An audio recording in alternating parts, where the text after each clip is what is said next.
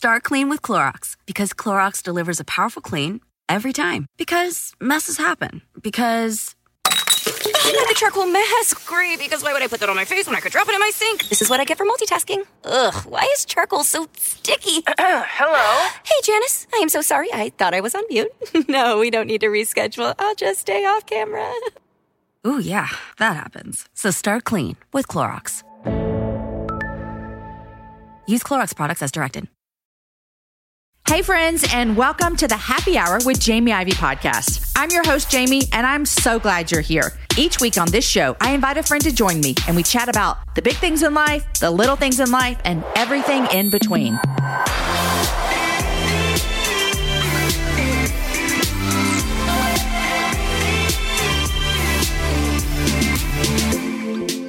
Hey friends, and happy last Wednesday of September. Today's a great happy hour episode for you. I'm your host, Jamie, and I'm really glad that you're here today. I really am. Today on the show, I sit down with Skye Jethani, and we talk about so many fabulous things.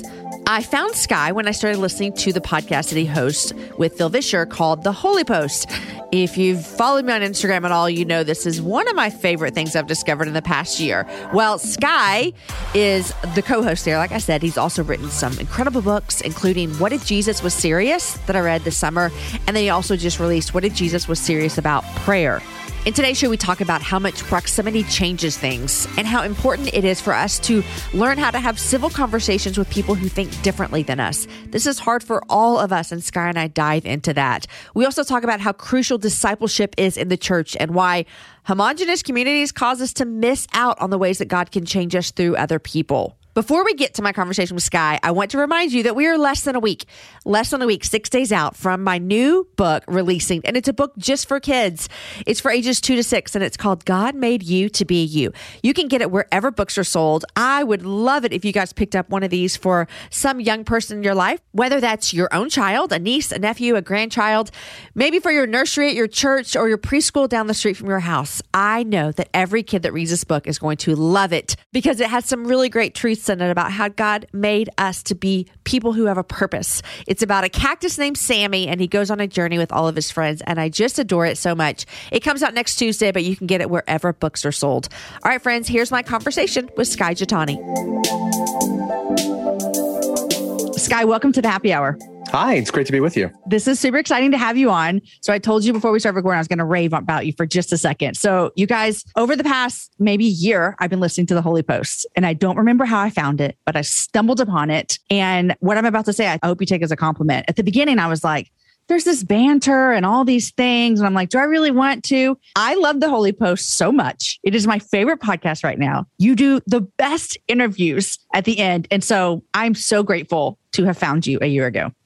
Well, thanks. You're kind of a newcomer. I'm a newcomer. I know. Yeah. I went back and I'm like, you guys have been doing this forever. When did you guys start? We started in 2012. That is, people tell me that I started my show in 2014. And so there's been this huge boom. You've seen it. And so, but I always say when people are like, oh my gosh, you're on the front of it. And I'm like, listen, there were people before me, just so you know. But podcasts hit a boom in 15 and 16. And I was just glad to be here already. Yeah, we're like the old men of podcast world, at least the Christian podcast world, because, and we didn't engage or begin because we had any strategy in mind or had foresight that this was going to become a huge thing. But there we were. There you were. Mm-hmm. Okay, well, introduce yourself, and then I have a lot of questions about your podcast as well. So tell everybody what you do. Oh, it depends what day it is, I suppose. You do a lot. I do know that. I am a writer. I do a lot of writing. I write a daily devotional, which has grown to become a significant part of my work. I've written a number of books. Before that, I was an editor at Christianity Today for their magazine for pastors called Leadership Journal. And while I was there, and before I was there, I was also a local church pastor. I am still technically ordained and licensed as a pastor. I went to seminary. That's sort of my background and training, but it's certainly gone in unexpected directions since then. And you're outside of Chicago, is that right? Yeah, I live in Wheaton, if people are familiar with Wheaton College. Yeah. Although I have no direct affiliation with the school. Okay. I told someone the other day that I had interviewed Mike Cosper on the show. By the time you're here, I can't remember how it's going to roll. Maybe people have heard it. Maybe they haven't. I don't know. but I listened to your interview with him like literally the day after I interviewed him. And I said, dear Lord, I'm so glad I did not listen to that first because I would have been so intimidated because you did such a great job. And all that to say, I love listening to you interview people. And so have you found since 2012, you've been doing this, do you love interviewing people as much as I love listening to you interview people? Well, to be crass, it depends on the person. That is a true story. Yes. It is. I know it's that. like anything. Yes, I do. I really enjoy it. And thankfully, our podcast has gotten to the place where we can be pretty discriminating about who we interview. Yeah. Like we have more people wanting to be on the show than we can put on the show. So we get to pick who we really want. Wasn't always like that. And early on, we didn't do any interviews. It was just me and Phil and Christian sitting around bantering. Yes, I do enjoy it. And part of it is because I'm just curious. I think I've always been a pretty curious person and I find people fascinating. And when I get to interview people that are really smart or really fascinating or have great stories or intriguing insights, I just want to sit at their feet and learn. Yeah. And I think I did gain some skill in that area from the years where I was at CT and I traveled a lot and I interviewed people. That's what my job was. Yeah. So I learned some of the skills there. You know, that curiosity that you mentioned, I think is a key component, even that we don't talk about a lot when we're having discussions with people who we think differently from. Now, I would imagine that a lot of people that come on your show, The Holy Post, you have very similar ideologies on a lot of things. I know there's some differences as well, but it kind of tends that way. But that curiosity, you know, I was telling someone I was going to talk to you and they're like, man, ask him how we've gotten so far away from being able to have civil conversations with people who think differently than us. And I think that curiosity is such a big component of it. Would you say that's a big component? And then what else do you say that we're missing in our culture, specifically Christian culture? Let me say that to you. Specifically Christian culture. Yes, curiosity is a big factor in that. But in order to be curious, there has to be a degree of humility because curiosity goes with the assumption that I haven't got it all figured out yet. That's good. Yeah. So you're not going to be curious if you're not in some way humble. I also think for me, it came out of the fact I just come from a really diverse family, a very diverse background, culturally, religiously, and I had to figure out how to navigate those relationships. And one of the ways you do that is by asking questions and by being inquisitive and being humble enough to hold things you believe firmly, but respectfully. And so those all, I think, led to some capacity for me to engage with people who are different. And you're right. Most of the guests we have tend to align pretty closely with my own thinking or Phil's, but not always. Right. And certainly that's not true of my personal life, where a significant number of my relationships, family and otherwise, are people who are incredibly divergent from me in their basic belief systems and outlooks. And I really, really value those relationships and I have a ton to learn from them. Yeah. So yeah, I think that humility it's a prerequisite for curiosity. I think one of the reasons we've lost that is the arrogance and the pride that tends to come into religious communities in general, not just Christians. But secondly, I think as our culture grows increasingly diverse, who aren't used to that are threatened by it. They get uncomfortable and they're threatened by it. And their instinct is to seek a sense of control and safety by kind of buttoning down the hatches and not allowing the potential for dangerous ideas or divergent thinking into their little system. And so if that's the posture you take, then curiosity isn't a plus. It's not even neutral. It's dangerous. So don't ask too many questions. Don't ask them of the wrong people. Keep your head down, keep your mouth shut, keep your eyes closed, and just push through until the rapture or some crazy theology like that, which I think is a pretty terrible way of thinking about it. Actually, the metaphor that's been on my mind lately, and maybe this will be in a sermon soon, is the story Jesus tells of the Good Samaritan. And if you remember the Levite and the priest, they pass on the far side of the road. And they do it for good reason because they're trying to avoid being ritually unclean by coming in contact with a dead body. But because they passed so far on the other road, they also lost the opportunity to show compassion to someone in need. So I think that's sometimes what happens in our religious communities. We're so worried about encountering an idea or a concept that would threaten us or disrupt us, or whatever. We're so afraid of that we pass far on the other side of the road. We avoid curiosity and asking those questions. But in the process, we also cut off any potential to do real good and develop a meaningful friendship or show kindness or compassion to someone who's different. So I think we do it with the best of intentions, but it ends up doing more harm than good. I think we've seen this a lot in the past couple of years in our political climate. I mean, I feel like you just put your head down and don't ask questions, don't be curious. It describes a lot of what we have seen white evangelicals in the past, 6-8 years that we've been walking through this climate that we're in right now. I always say, because I'm a mom that's parenting Black children, I always think it's important for us to have that diversity in our life. And you said you had it growing up. And I think proximity changes things. I used to volunteer at a prison. You know what? I have different views of incarcerated people than I did before that. Volunteered at a homeless shelter. I have different views of people who are experiencing homelessness now. So there's a lot of people who would look up and go, I don't see anybody different in my life. And that's hard. I mean, I personally know it's hard. We live in a community that's majority white, and I have to go out of my community to find difference. What is your encouragement to people who they're going, crap, I want that. I think I don't even know how to do that. Everybody looks just like me. I live in this community where everybody thinks and looks just like me. And I personally think that's dangerous to continue to live your life that way. What do you think? Yeah, not only dangerous, but just sad. Honestly, it's sad. You're missing out on a lot of the way God grows us. And a significant way he does that is through other people. And the irony is, some of us do live in very homogenous communities where everyone looks the same and thinks the same or votes the same, whatever, fine. The irony is we also live in the age of the internet and social media where we have access to anyone and everyone in the world we could imagine. And yet the algorithms of these social media sites are designed to keep us in homogenous communities and only engage the news and ideas that we already affirm. So we're kind of doubly screwed that way. But it doesn't mean we don't have the tools to do it. I mean, my hunch is, even if you are in a very white, very Christian, very Republican, let's say, area, there's probably a church or a congregation or a mosque or something within 5, 10, 15 miles of where you are. I dare you to just knock on the door and say, hi, I'm an evangelical Christian. I live in the community. I don't really know anything about Roman Catholics. I don't know anything about Orthodox Jews or Muslims or whatever the group may be. I'm curious to learn more about who my neighbors are. And I think most places would actually be thrilled that somebody would dare make that approach. So there's a lot of things that can be done, or it can just be, be a lurker online. A lurker, a good Seriously, lurker, a lurker for Jesus. Yeah, go learn something. Yeah. Go engage into a chat room or whatever, and hopefully you don't end up in a really sick, weird cul-de-sac of the internet. But those opportunities are out there, even in very homogenous places. It's interesting about that curiosity and getting to know different cultures and ideas and even religions. I grew up I went to high school in the 90s, college in the 2000s. I'm 43. Growing up in conservative Christianity in that time of my life, that would have been super frowned upon and almost scary. Almost as like, if you get too close, you might switch over or something, like you might change your mind. And I think we're now seeing that there is no like that's not even how God and Jesus and salvation and the Holy Spirit works. And so there's this freedom even to say I can engage with you as a human being, and we might think two totally different things. And dare I say, even might have the same mission in mind in some things. And that feels super scary for some people. It feels super scary.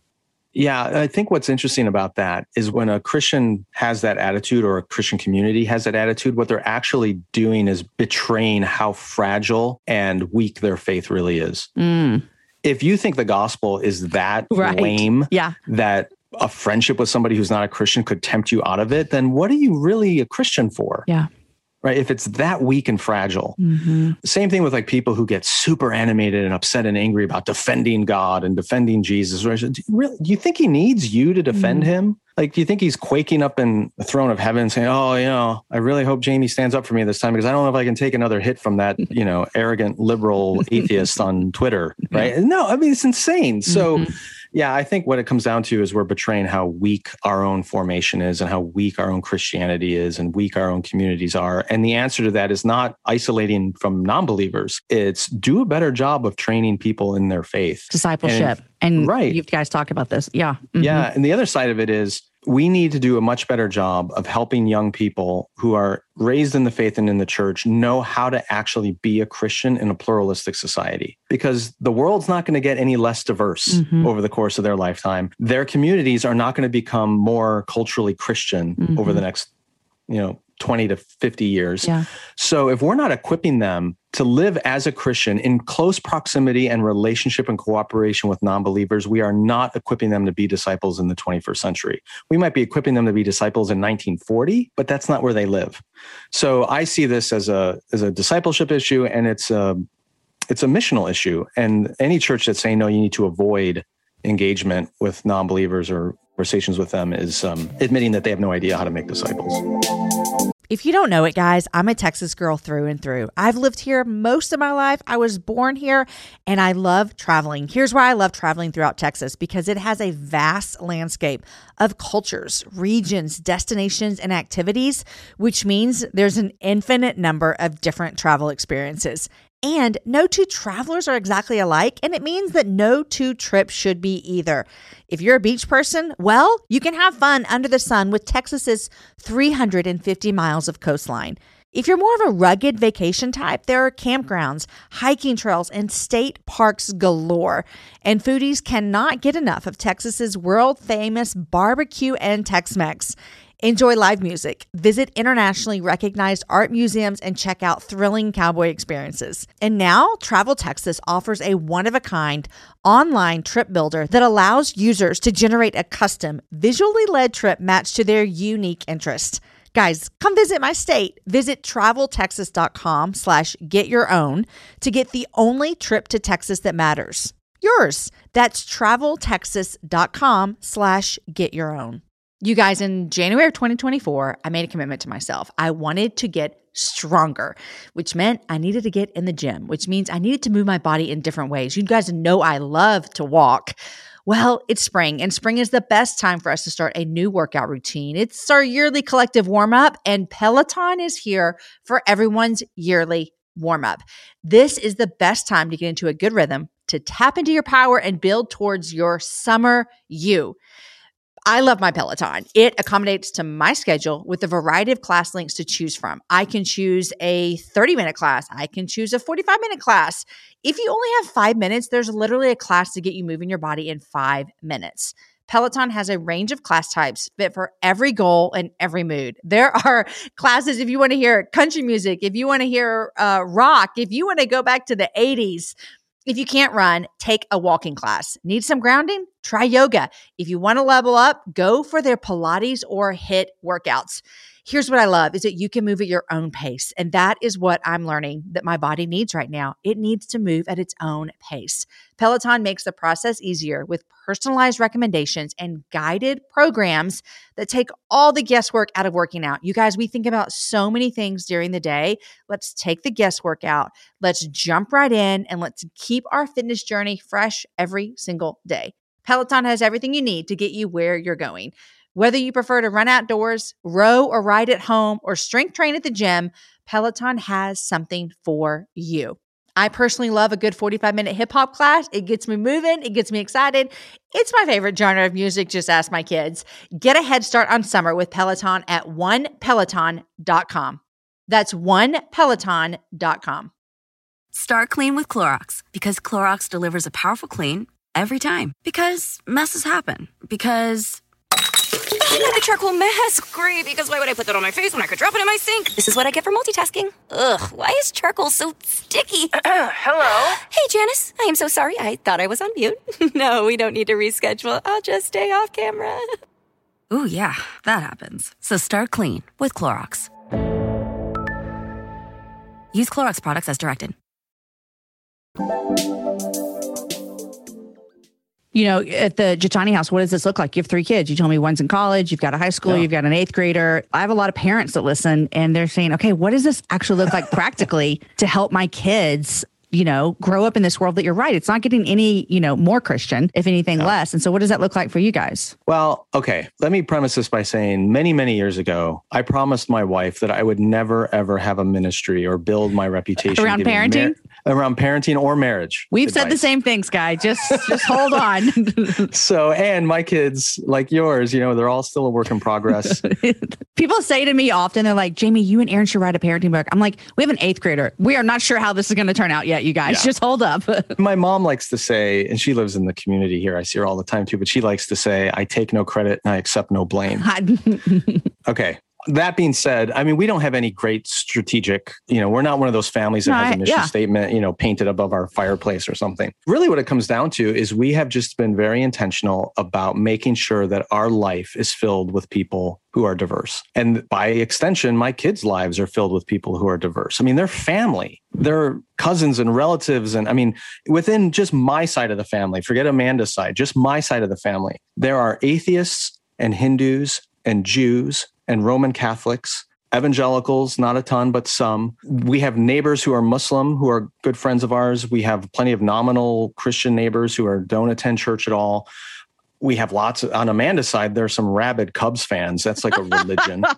So like just within their immediate biological network of family, they have a hugely diverse group of people. And then beyond that, my kids, I mean, I know this is different in different families and communities and locations. My kids all go to public school. So they've been exposed to all. I remember when my oldest daughter was in like second or third grade, every week I'd pick up one of my kids during the school day and take them out to lunch. And we're sitting and I said, so, what's going on at school? In third grade, she says to me, well, the kids are talking about some stuff I don't understand. I said, okay, what's that? And she said, why does President Obama want to kill babies? I was like, oh, okay, we're going to have that conversation apparently in third grade. And that's an extreme example, but like all kinds of interesting conversations just around the dinner table because they have friends who are from various ethnic backgrounds and religious backgrounds. And, we talk about all that stuff and they experience it. I've also we've tried to be very intentional about taking our kids overseas, exposing them to different environments and cultures. So we just didn't want them growing up in a bubble. And it's a little easier maybe for us because of the diversity of our families, but your kids are going to end up having the exposure, especially when they're little, of the people that you surround yourself with. So surround yourself with diverse people and your kids will figure that out too. I love it. And coming in 2023, Skye and Amanda Jethani's parenting book. Absolutely not. No. That's a no for me too. So there you go. Speaking of books, you've written a lot of books. I'm only aware of 2 of your books. I apologize for that. And I've read them both. The first one, What If Jesus Was Serious? And this newest one you have, What If Jesus Was Serious About Prayer? I love these books for a couple of reasons. Number one, it is the kind of book that you would kind of just pick up and read a chapter and kind of marinate on it, but it has these little doodle drawings in it, which I really love. It helps you connect things visually and what you're reading as well. Where did this idea of What If Jesus Was Serious come about? Where did that come from for you? Many years ago, when I was still on staff at my church, I did an adult class, Sunday morning class on the Sermon on the Mount. And on the first day of that class, maybe, 30 adults were in there. First day of class, we read through the Sermon on the Mount, Matthew chapters 5, 6, and 7. And I then asked the class, I said, how many of you think Jesus was serious? That the stuff he says here, he actually expects us to do. How many think he was serious? And no one raised their hand. At the end of the class? At the end of reading the Sermon on the Mount. Got it. Out loud. I asked how many think he's serious, and nobody raised their hand. And I said, okay, well then if you don't think he was serious, why not? And and what was interesting, this is a group of people who, most of whom are probably lifelong evangelical, church-going American Christians. And what we spent the next, half hour talking about were all of the various things they've been taught throughout their Christian lives that excuses them from obeying the Sermon on the Mount.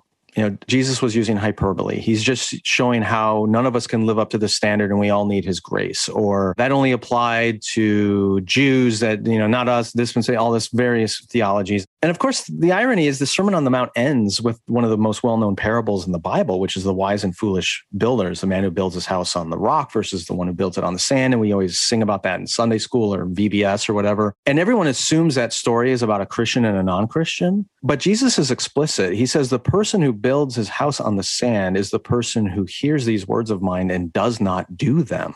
He's not talking about a Christian and a non-Christian. He's talking about two people who look like they share the same faith, but one actually obeys Jesus and the other doesn't. So here we've built this whole theology of not having to obey Jesus when he ends the whole sermon on the importance of obeying him. So that experience of teaching that class made me realize, oh, okay, this is a problem, and may explain part of why the church is where it is today. And then, these last couple of years, the 2016 and onward, and just realizing all the garbage that was coming to the surface, I thought, well, maybe it's time to take that content and put it out as a book and just ask the question, what if Jesus was serious? Because I think the real problem we're facing today is not that our culture doesn't take Jesus seriously, it's that the church doesn't. And if the church doesn't take him seriously, why would we expect the culture to? That feels very scary to me. Not for me personally. It feels scary for this is who is standing up and saying, hey, listen to me and follow Jesus. But that scariness of what if people are sitting there going, I don't even think Jesus was serious, but yet I'm going to be out here acting and talking and doing all the Christian things. That feels scary to me. Yeah. And I quote a Christian leader in the beginning of that book talking about, he comes up with this whole explanation for why we don't need to turn the other cheek. Basically, why we don't have to love our enemies. I mean, it's like, goodness, these are the most enduring ethical teachings of the kingdom of God. And here's an evangelical Christian basically teaching millions of other evangelical Christians why you can dismiss the words of Jesus. And that's scary. You're right. That is very, very scary. Yeah. And I mean, we're calling up and down, up, black, white, black, good, bad. bad, good. It's bizarre what's going on in the church these days. It makes me think of, we've had with immigration and asylum seekers and refugees, and we're dealing with that right now with people coming over from Afghanistan. Right. I live in Texas. We've always had some, border crisis at the border, especially in the past couple of years. And I've had the opportunity to go down there. I'm heading down there again in November. And I think that learning more about what's happening at our borders and with refugees and immigrants in the past 2 or 3 years for myself personally, and then hearing Christian followers of Jesus say the most god-awful things about these people and about our ability to love them, it has made me kind of put my hands on my head and go, what is happening here? It's to me like what your book is. Are we reading the same gospels is what I feel sometimes. Well, honestly, a lot of times we're not. They're not reading any gospel? Is that what you're saying? Yeah. I mean, when you look at the statistics, it's pretty scary how biblically illiterate a lot of Christians are. There was a study, I don't have the date on it. It's a couple of years old now, from the Southern Baptists. It came out of Lifeway. And they did a survey of Americans in general about basic Christian doctrine. I mean, basic Christian doctrine, like, is Jesus God? The Trinity, that kind of stuff. Foundation things that Yeah. Like Apostles' Creed, basic stuff, right?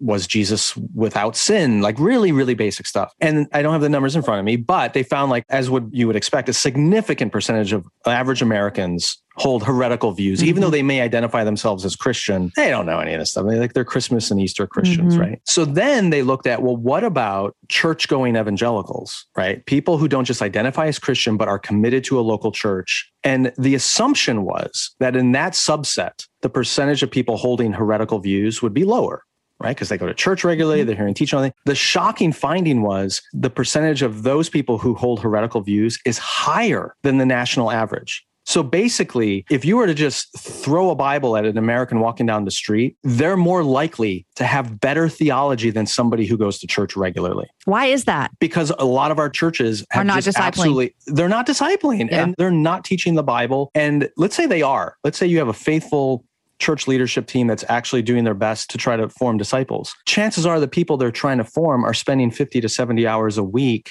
being formed by something else. Exactly. They're marinating in other media that is forming their view of everything. And in some cases, that media claims Christianity, or at least maybe Christ adjacent. And so they assume this is the Christian view of immigration or diversity or women or whatever the issue might be. And they have no idea what Jesus may have actually said about these things or what scripture teaches about it or whatever. So, as a pastor, having been a pastor and a preaching pastor, I can tell you, you can spend 40 hours a week preparing a sermon and you can preach 40 minutes every Sunday, whatever. And it's a drop in the bucket in the formation of what those people are experiencing. So I think our models are fundamentally broken, even if they're inhabited by godly and good people. So how do we fix this, Skye? I mean, tell them when they need a media fast? I mean, because you're right. And I've had this conversation a lot. I even mentioned this. I was talking with one of the pastors of my church, and full disclosure, my husband's a pastor at our church, and I think our church is killing it with discipleship. But I have been thinking about this a lot. I think you have been conversation on your show about this, about how many hours people are getting discipled by media. And you and I are both in media, and I consume so many podcasts and all the things, but there is this difference in what we're consuming, I would say, than what some people are consuming and thinking it is right. And so what do you, just shooting from the hip, how do we combat this within our churches? If church leaders are listening, what can we do about this? Yeah. I think the first step is to actually take an inventory of what is forming the views of my people. So let's back things up a minute. For most of Christian history, if you were a pastor, most of the week outside the church, right, you were in people's homes and factories and the fields and the jails and the hospitals. You spent all week in the fields where the sheep were. And so you knew your sheep and your sheep knew you. And then you would gather the congregation or the flock on Sunday and you would, administer the sacraments, you would preach the word, you would oversee the liturgy, but all week long was out in the fields with the sheep. And then a few decades ago, at least in the American evangelical church, we changed all that. And we said, Pastor, you stay in the church building all week. And anybody who wants to be ministered to needs to come to you. And you need to build a bunch of programs and run those programs and oversee those programs and minister to the people who come to you rather rather than you go to them. And I think the unintended consequence of that is most pastors don't really know their sheep. They have no idea what their lives are like. They have no idea what their media consumption is. They have no idea what their professions are, their community engagement. They have no clue what that's about. And so therefore we end up constructing ministries and discipleship programs that aren't really engaging where people are. So where I would begin as a pastor is ask myself, do I really know my sheep? Do I really know what's shaping them? Do I have any idea? Maybe you have a church of 200 people. Do an anonymous survey. Ask them, what are you watching the most? Yeah. What TV channels do you engage the most? What podcasts are you listening to? What media sources are shaping you? And then ask them, how many times a week do you actually open a Bible? And for how many minutes? Do an anonymous survey. No one has to disclose what it, and then, I don't know, set a goal 6 months from now. How do you want to see that change? How do you want to see their engagement with the Bible go up? What shocking media voices are they listening to that are shaping them that maybe you need to be speaking about? How can you help guide those sheep towards more positively formative media sources? Do you even bother to curate for them? Here are podcasts that I think are fantastic that will move you in the direction of being a faithful Christian in our culture. Here are media sources that are at least not going to malform. Like, we don't even think that way. If pastors spent 20% of the energy they did in curating the content their sheep are exposed to as they did in preparing their sermons or what the music set is going to be on Sunday morning, we would be in a different place in the American church. But we've abandoned that whole area of formation because we think that my sermon is enough. And that's incredibly naive. Even though it's very ego satisfying for those of us who are preachers, it's not what the sheep need. And we have seen historically that model is not always going to turn out okay for that egocentric pastor. Oh, yeah. I mean, we're watching that happen left and right. Yeah, that's a whole nother issue. That's a whole nother podcast that we got going on here. For sure. Skye, one thing that I have loved about listening to the Holy Post is it has helped me think deeper. And so it just is like, I love engaging it. I've bought so many books from your guests. I'm about to become a Patreon subscriber because I need to listen to the last half. Who was it? Matt Sorens that you had on? Is that who I need to go back? David French. I was like, okay, now you drew me in. Like, I've heard you talk about Patreon forever. And then that David French episode, I was like, okay, I got to go subscribe tonight because I've got to get the rest of that. I love David French as well. But when you guys are thinking through your listeners, because I do this as well when I think through my listeners, who are you guys thinking through? And what is we're talking about media and podcasts that help people think and stuff. I think you guys do that really well. What are you thinking through as you're engaging with your guests and as you're creating podcasts? Are you thinking about forming minds, or are you just thinking about, let me just be curious and ask David French all these questions? Yeah, I mean, that's a great question. There's kind of two things going on there. One, I think it's really important for both me and Phil, but speaking for myself, I think it's really important that we are ourselves on the podcast.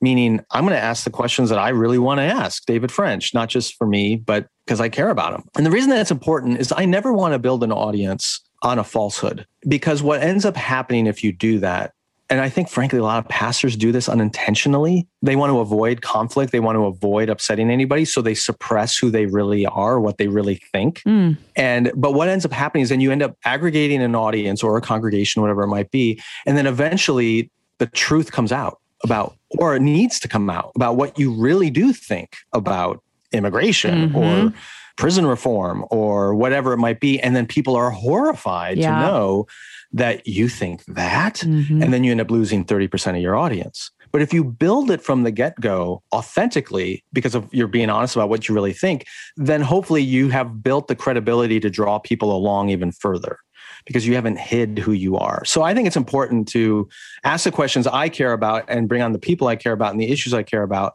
so that we can build an audience that's going to stay with us.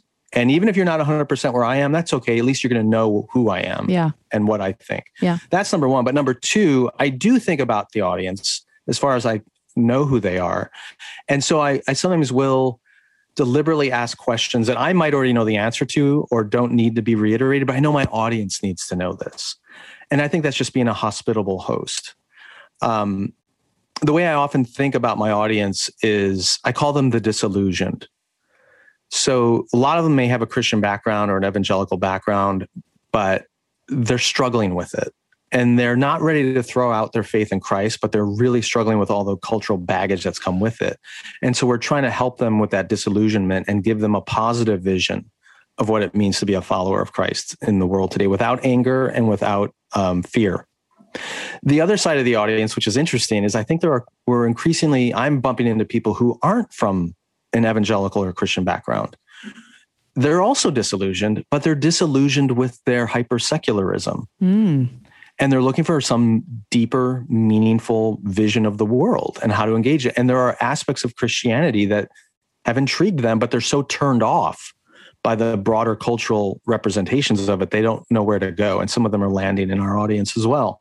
So I want to serve those folks by not contributing to their disillusionment. I know we can talk about a lot of negative stuff going on in the church, but I always want to give them a sense of, number one, humor. We have some ridiculous stuff that goes on the show, but more than that, a sense of hope that in the midst of all this nuttiness, Christ is still incredibly beautiful and compelling and important and needed in this moment. And I think our guests bring that out quite a bit. And hopefully Phil and I do too. Y'all do. It's a much needed conversation that is one I look forward to every single week. In fact, my favorite show recently was the one about reparations. Gregory. Oh, yeah. Yes. What was his name? Greg Thompson.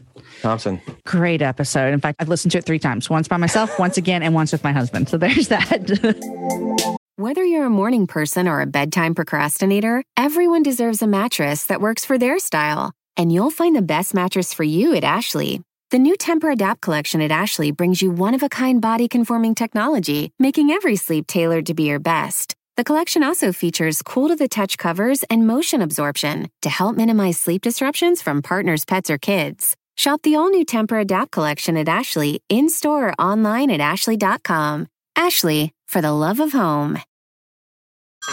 Hey everyone, it's Ted from Consumer Cellular, the guy in the orange sweater, and this is your wake-up call. If you're paying too much for wireless service, you don't have to keep having that nightmare. Consumer Cellular has the same fast, reliable coverage as the leading carriers for less. And for a limited time, new customers receive their second month free when they sign up and use promo code MONTHFREE by May 31st. So why keep spending more than you have to? Seriously, wake up and call 1-888-FREEDOM or visit consumercellular.com. Taxes, fees, and other third-party charges will apply. See website for additional details.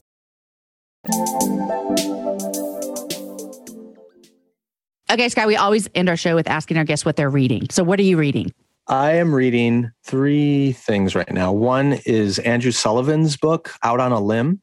If you don't know Andrew Sullivan, he's a really, really gifted writer, essayist, really, journalist. He's an interesting dude, though. He's been writing since the 1980s. He was like the first person who came out with an essay advocating for gay marriage in 1989. So Andrew Sullivan is gay. He's Roman Catholic, and he's politically conservative. And that combination is just intriguing to me. Yeah. Right? I don't agree with everything, obviously, that he's advocating for, but I've been really enriched by his thinking. So I'm reading his book, which is a collection of his essays over the last 30 years. I am reading, where's that other book that's sitting around here? Oh, I'm reading White Too Long. Have you heard of that? By who? By Robert Jones. Robbie Jones. Also, he's going to be on our podcast in a couple of weeks. He is the director, CEO, something of PRRI, which is Public Religion Research Institute.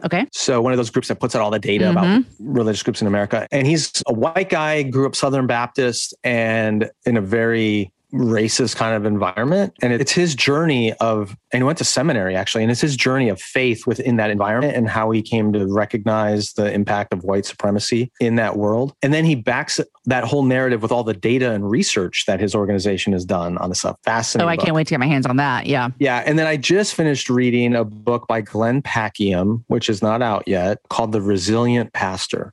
And I love Glenn. He's a pastor in Colorado. Wonderful guy. He's written some really good books. And it's taking a bunch of data from Barna this time and talking about all the struggles that pastors are. I'm having these conversations regularly. Pastors who are thinking about leaving ministry because the last couple of years have just been brutal. And so the book looks at the data behind all that and then just brings a lot of wisdom to bear, not just from Glenn, but from other voices in the book about what does it mean to be a resilient pastor. But the thing I love about it is it's not just saying, okay, buck it up here, pull yourself up. It's actually saying this is a moment moment for us to rethink the assumptions we've carried about ministry and about the church. And maybe we're all flaming out here, not just because these past couple of years have been horrendously difficult, but because the systems we've created are dehumanizing and really painful for those in ministry. Maybe we need to rethink the systems a little bit. That's interesting. Yeah. So those are the three top, but I honestly, I'm sitting around 3 stacks of books right now. I don't know if you do video on yours, but I have just stacks and stacks of books, and some I buy and some are sent to me. That's my life as well. Yeah. So I'm always leafing through something. Yeah, me too. Long-winded answer. I love it. Skye, I'm excited about the latest book that you had came out this summer. What If Jesus Was Serious About Prayer? Really good. In fact, I just took it home and gave it to my husband to read as well. So thanks for your work. Thanks for your devotions. Thanks for the work you do at the Holy Post. Thanks for your voice. It's been a much needed place for me to find a little bit of a home over the past couple of years. And I wish I would have found you in 2012 is all I need to say about that, because this journey might have been a lot easier for me, especially around 2015 and 16. I'll just say that. So thank you guys so much. And thanks for coming on the Happy Hour. Oh, it was a delight being here. Thanks for having me.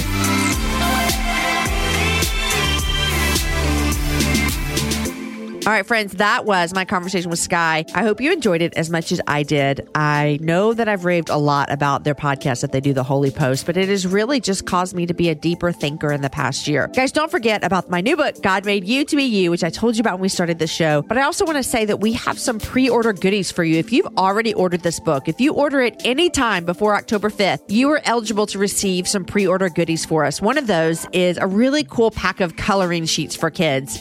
It goes through each of the characters and talks about them, and then it has a place for the child to even write down things that are special about themselves. So after you order your book, you can go to jamieivey.com/kids where you can redeem that. Thanks so much for listening to the Happy Hour Jamie Ivey podcast. We are truly grateful for every single story that we get to share with you, every encouragement we get to bring to you, and every opportunity we get to point us all to Jesus. If you're loving this show, we would appreciate it if you would leave us a rating and or review wherever you listen to podcasts. Also, tell your friends. That is actually the number one way that people find out about our show, because you tell them. Join us right here every Wednesday and Friday for meaningful conversations that make us think, make us laugh, and point us to Jesus. Also, come find me on other places around the internet as well. I love Instagram. I'm at Jamie Ivey. And we've been having some fun posting videos on YouTube as well.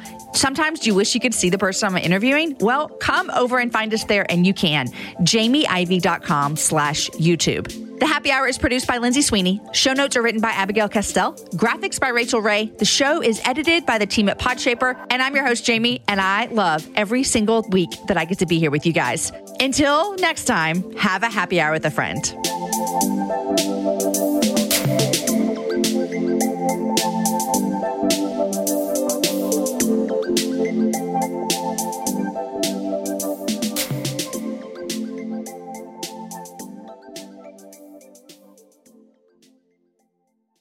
Whether you're a morning person or a bedtime procrastinator, everyone deserves a mattress that works for their style. And you'll find the best mattress for you at Ashley.